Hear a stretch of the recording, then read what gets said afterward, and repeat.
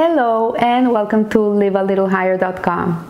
We continue learning Pirkei Avot, Ethics of the Fathers, and we're in chapter 5, Mishnah 16, where it says that there are 4 types of donors to charity. One who wishes to give himself but wants others not to give. He begrudges others. Then there's the second one that says that others should give but that he should not give. He begrudges himself. Then the third one is that he should give and that others should give is a saintly person. And then the fourth one is that he should not give and that others should not give is wicked. So Rabbi Twersky, Abraham Twersky, in his book, The Visions of Our Fathers, has always a very good interpretation of these Mishnahs. And he says that there's an obvious question that it arises itself in this Mishnah, which refers to 4 types of donors. But the question is, in between these 4 types of donors, there's 2 of them that it says that don't give. There's one that doesn't want to give and wants other people to give, and then there's one that doesn't want to give and doesn't want other people to give. So why does the Mishnah call them donors if there's 2 of them that it says that they're not giving? So Rabbi Moshe Aleshkar gives a good explanation about this, and he says that actually all 4 categories are donors. This is people who are donors. They give tzedakah. It's not that they don't give.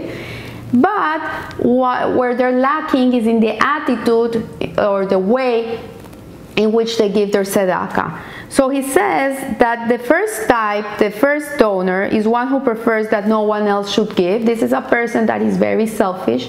Is a person that doesn't want anybody else to earn points with Hashem. He wants to have it all for himself, and this is why he discourages other people to give. And he's a big donor in the shul, the one that covers for everything. And at the end, then there's nothing else to give. So this is not a good attitude towards giving, because yes, you give whatever you can give. It's very laudable, but also you have to allow other people to give too. So then we have the second one, which says there's one that others should give, but that he should not give, and he begrudges himself. So this type may also refer to a person who donates, but his donation may cause others to withhold. So this is a person that does give, but the way in which he gives, he doesn't let other people give.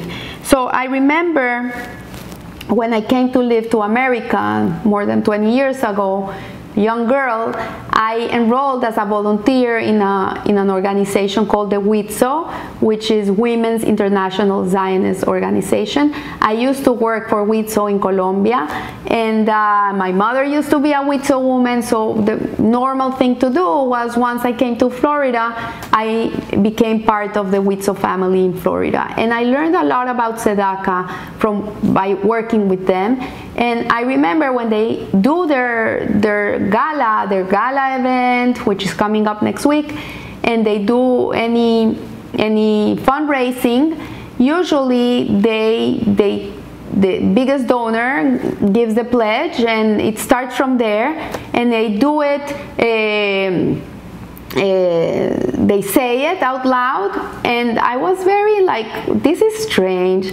Like, they taught me that when you give tzedakah, you do it quietly, you do it with no fanfara, you want to be modest about it, you don't want everybody knowing what you're giving, you don't want to do it loudly.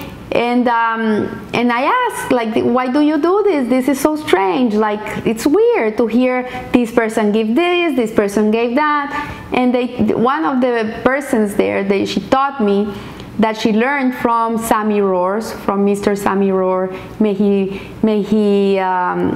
his memory be of blessing. That she learned from him that yes, when you're giving tzedakah on a personal level to a person, you do it quietly. You don't want them to know you're giving. Maybe it's better for you not to know who you're giving to. It's a higher level of tzedakah.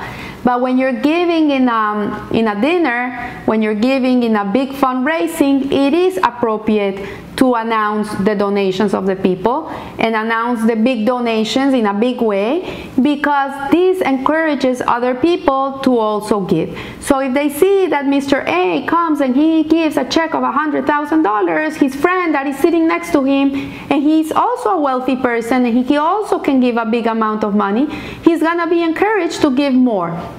And if a person can't give $100,000 but he can give $1,000, he's gonna say, you know, if this wealthy person is giving that and I can give $1,000, then he's gonna be encouraged to give the $1,000. And it's something that it just propels and it encourages people to give and give and give. Everybody gives to their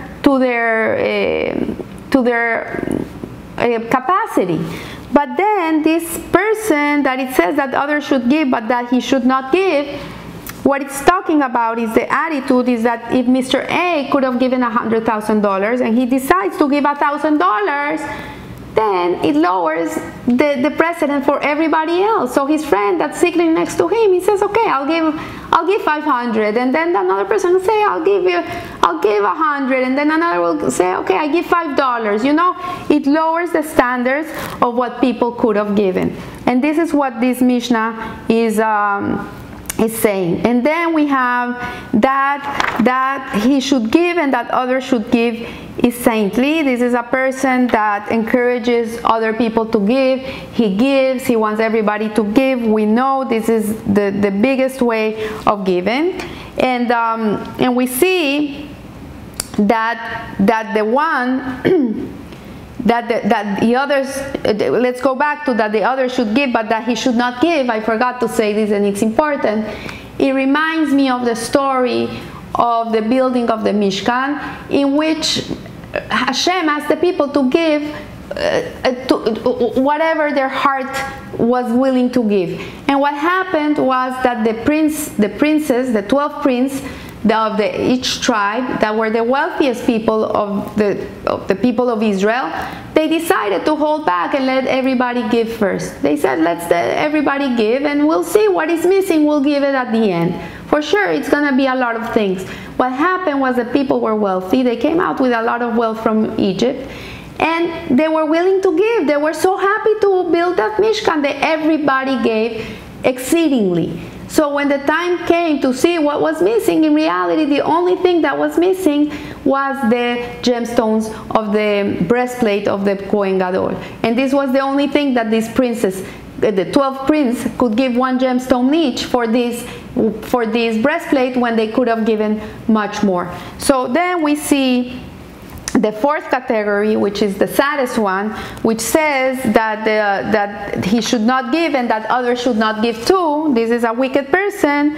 And we see that this one, the attitude is when a person gives grudgingly, when a person doesn't give with a full heart, when a person gives like, okay, I have to give, I have to do it. So the recipient or project, he feels that what he's giving to is undeserving. So this disparaging attitude discourages others from donating. So giving tzedakah should not be considered an obligation. We should not see it like we're obliged to give tzedakah. Obviously, it's a commandment of the Torah, and we are obliged to give tzedakah. We have to give at least 10%, and maximum, I think it's 25% of our earnings, according to our capacity.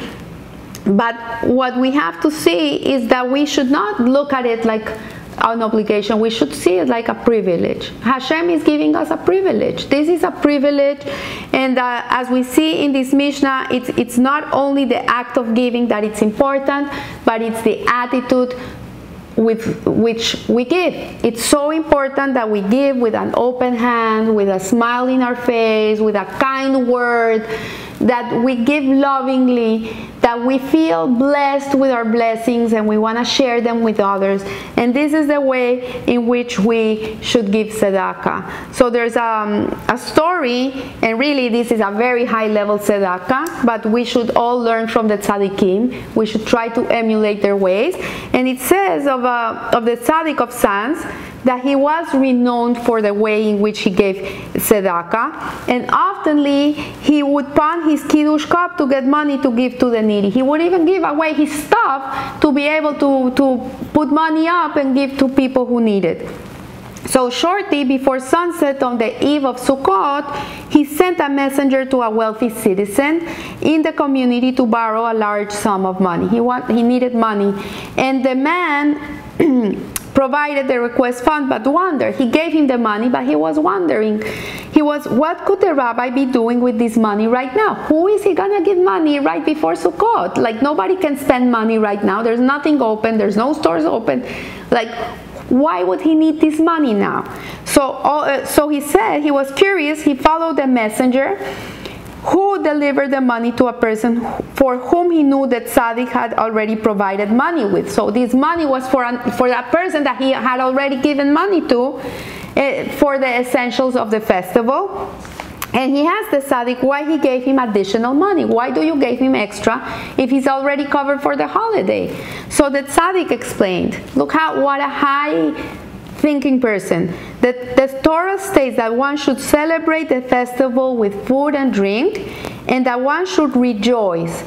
True, he has enough money for food and drink for the festival, but he cannot rejoice because he's gonna be so worried that he has to pay all these debts after the festival that he's not gonna be able to rejoice in the festival, thinking about the debts that he has to pay, what he owes after the festival. So therefore I gave him money so close to sundown. He gave it to him right before the holiday, so he would not spend it, he would put it away, and the moment that the festival ended, he would have the money available for him to go and pay his debts. And in this way, this man could enjoy the festival, and he could rejoice in it, and he could have oneg, pleasure from it, and he would not be worried with providing how he was going to provide the money after the festival to go and pay what he owed.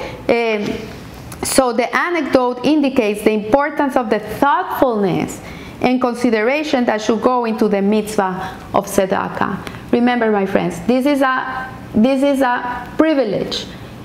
Money is round. What goes around comes around. It's not something that we have to keep for ourselves and put it in the drawer and lock it down for eternity and count every dollar we have, and we hold it thinking about our great-grandchildren's education. No, money is something that has to flow. It comes in, it goes out.